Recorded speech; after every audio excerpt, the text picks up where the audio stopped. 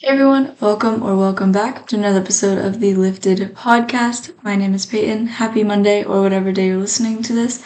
Hope you guys are having a great start of the week.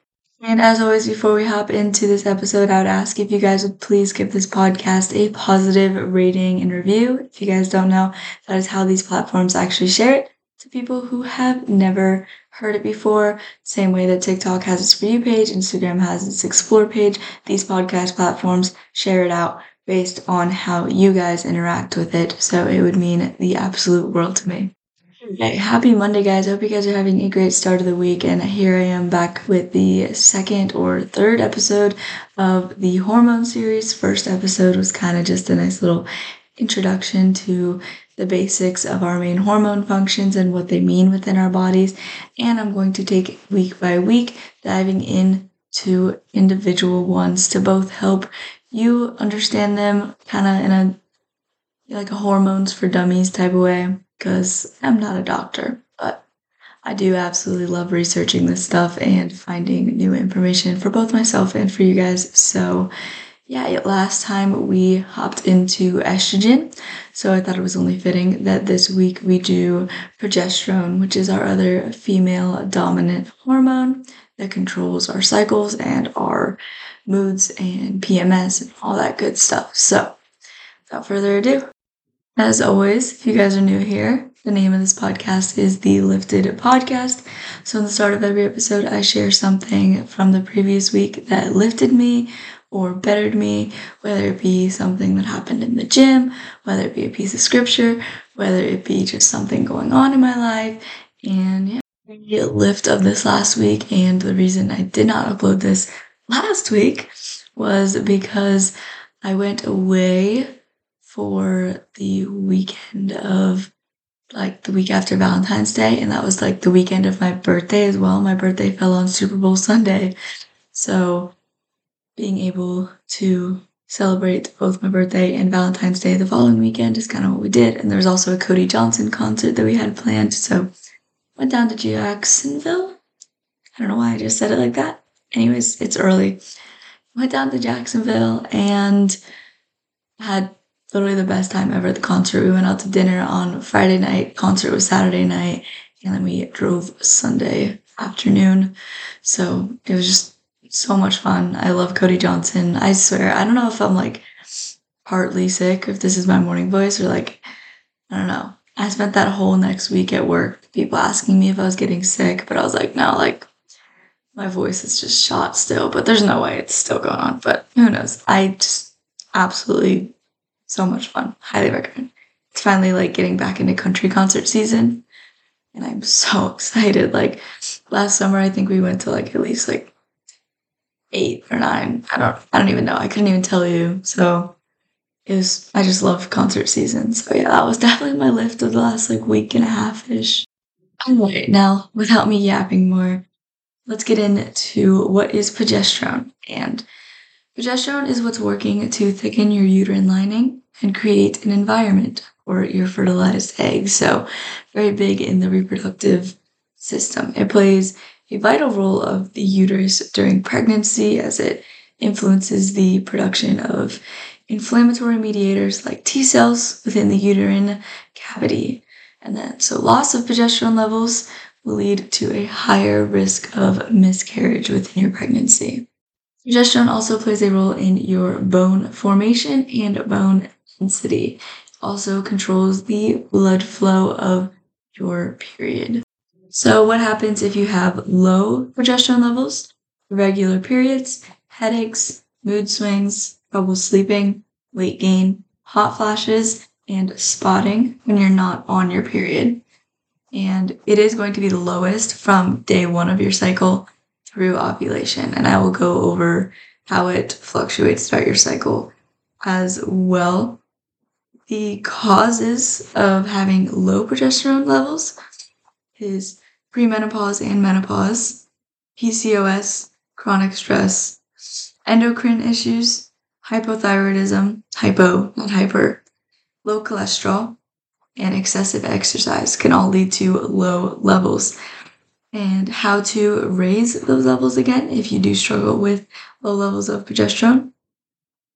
to try to reduce your stress, try to work on your sleep, maintain a healthy weight, try to exercise regularly. Does not need to be super intense. Mild to moderate exercise will do. Lower your sugar, your processed sugar. Work on your gut health. Your gut plays a vital role in all of your hormones, all of your body systems. Honestly, your gut is so connected to everything. Omega-3s help. Ginger helps, and so does turmeric. So those are some quick things that you can just add into your diet. The other stuff is going to take some routine and daily task updating for sure if you're not used to regularly working out or getting enough sleep. All right, now let's talk about high levels of progesterone and what that can cause. So if your progesterone levels are high, it can cause breast swelling and tenderness, bloating, anxiety, fatigue, low libido, weight gain, muscle and joint pain, trouble urinating. And then if you're pregnant, your body produces about 10 times as much. So these feelings are normal through pregnancy. Because obviously if your progesterone levels are a little high, if you're producing, 10 times the amount as normal. So let's talk about the causes of high progesterone level. Birth control, since it's altering your cycle. Ovarian cysts, pregnancy, adrenal hyperplasia. And how do you fix high progesterone or try to maintain it naturally?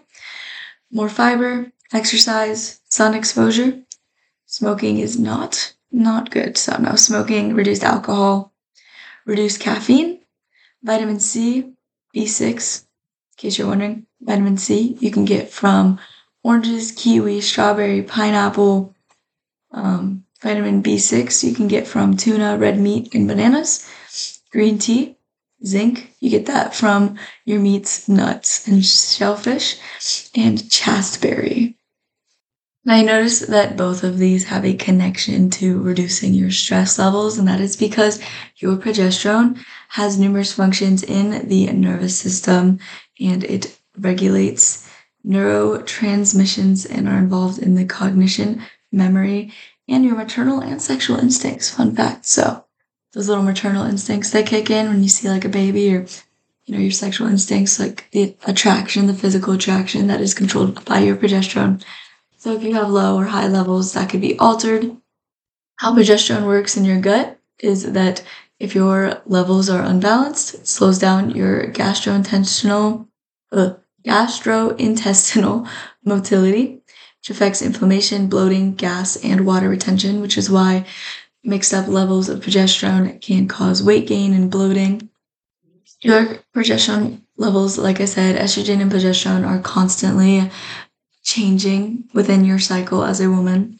So if you a little rundown on how it's raising and lowering to kind of help understand why you feel certain times during some parts of the month. And yeah, so in your cycle, your progesterone is the lowest in menstruation in your follicular phase.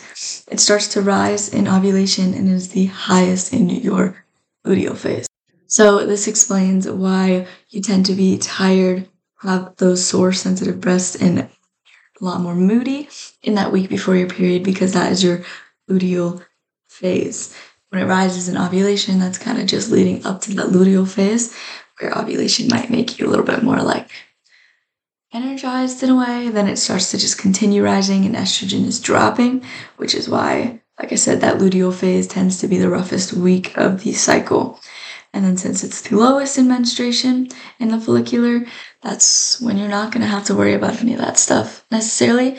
So a really big indicator if your levels are messed up is if you're getting those luteal phase side effects during the start of your period or that week, like right after your period.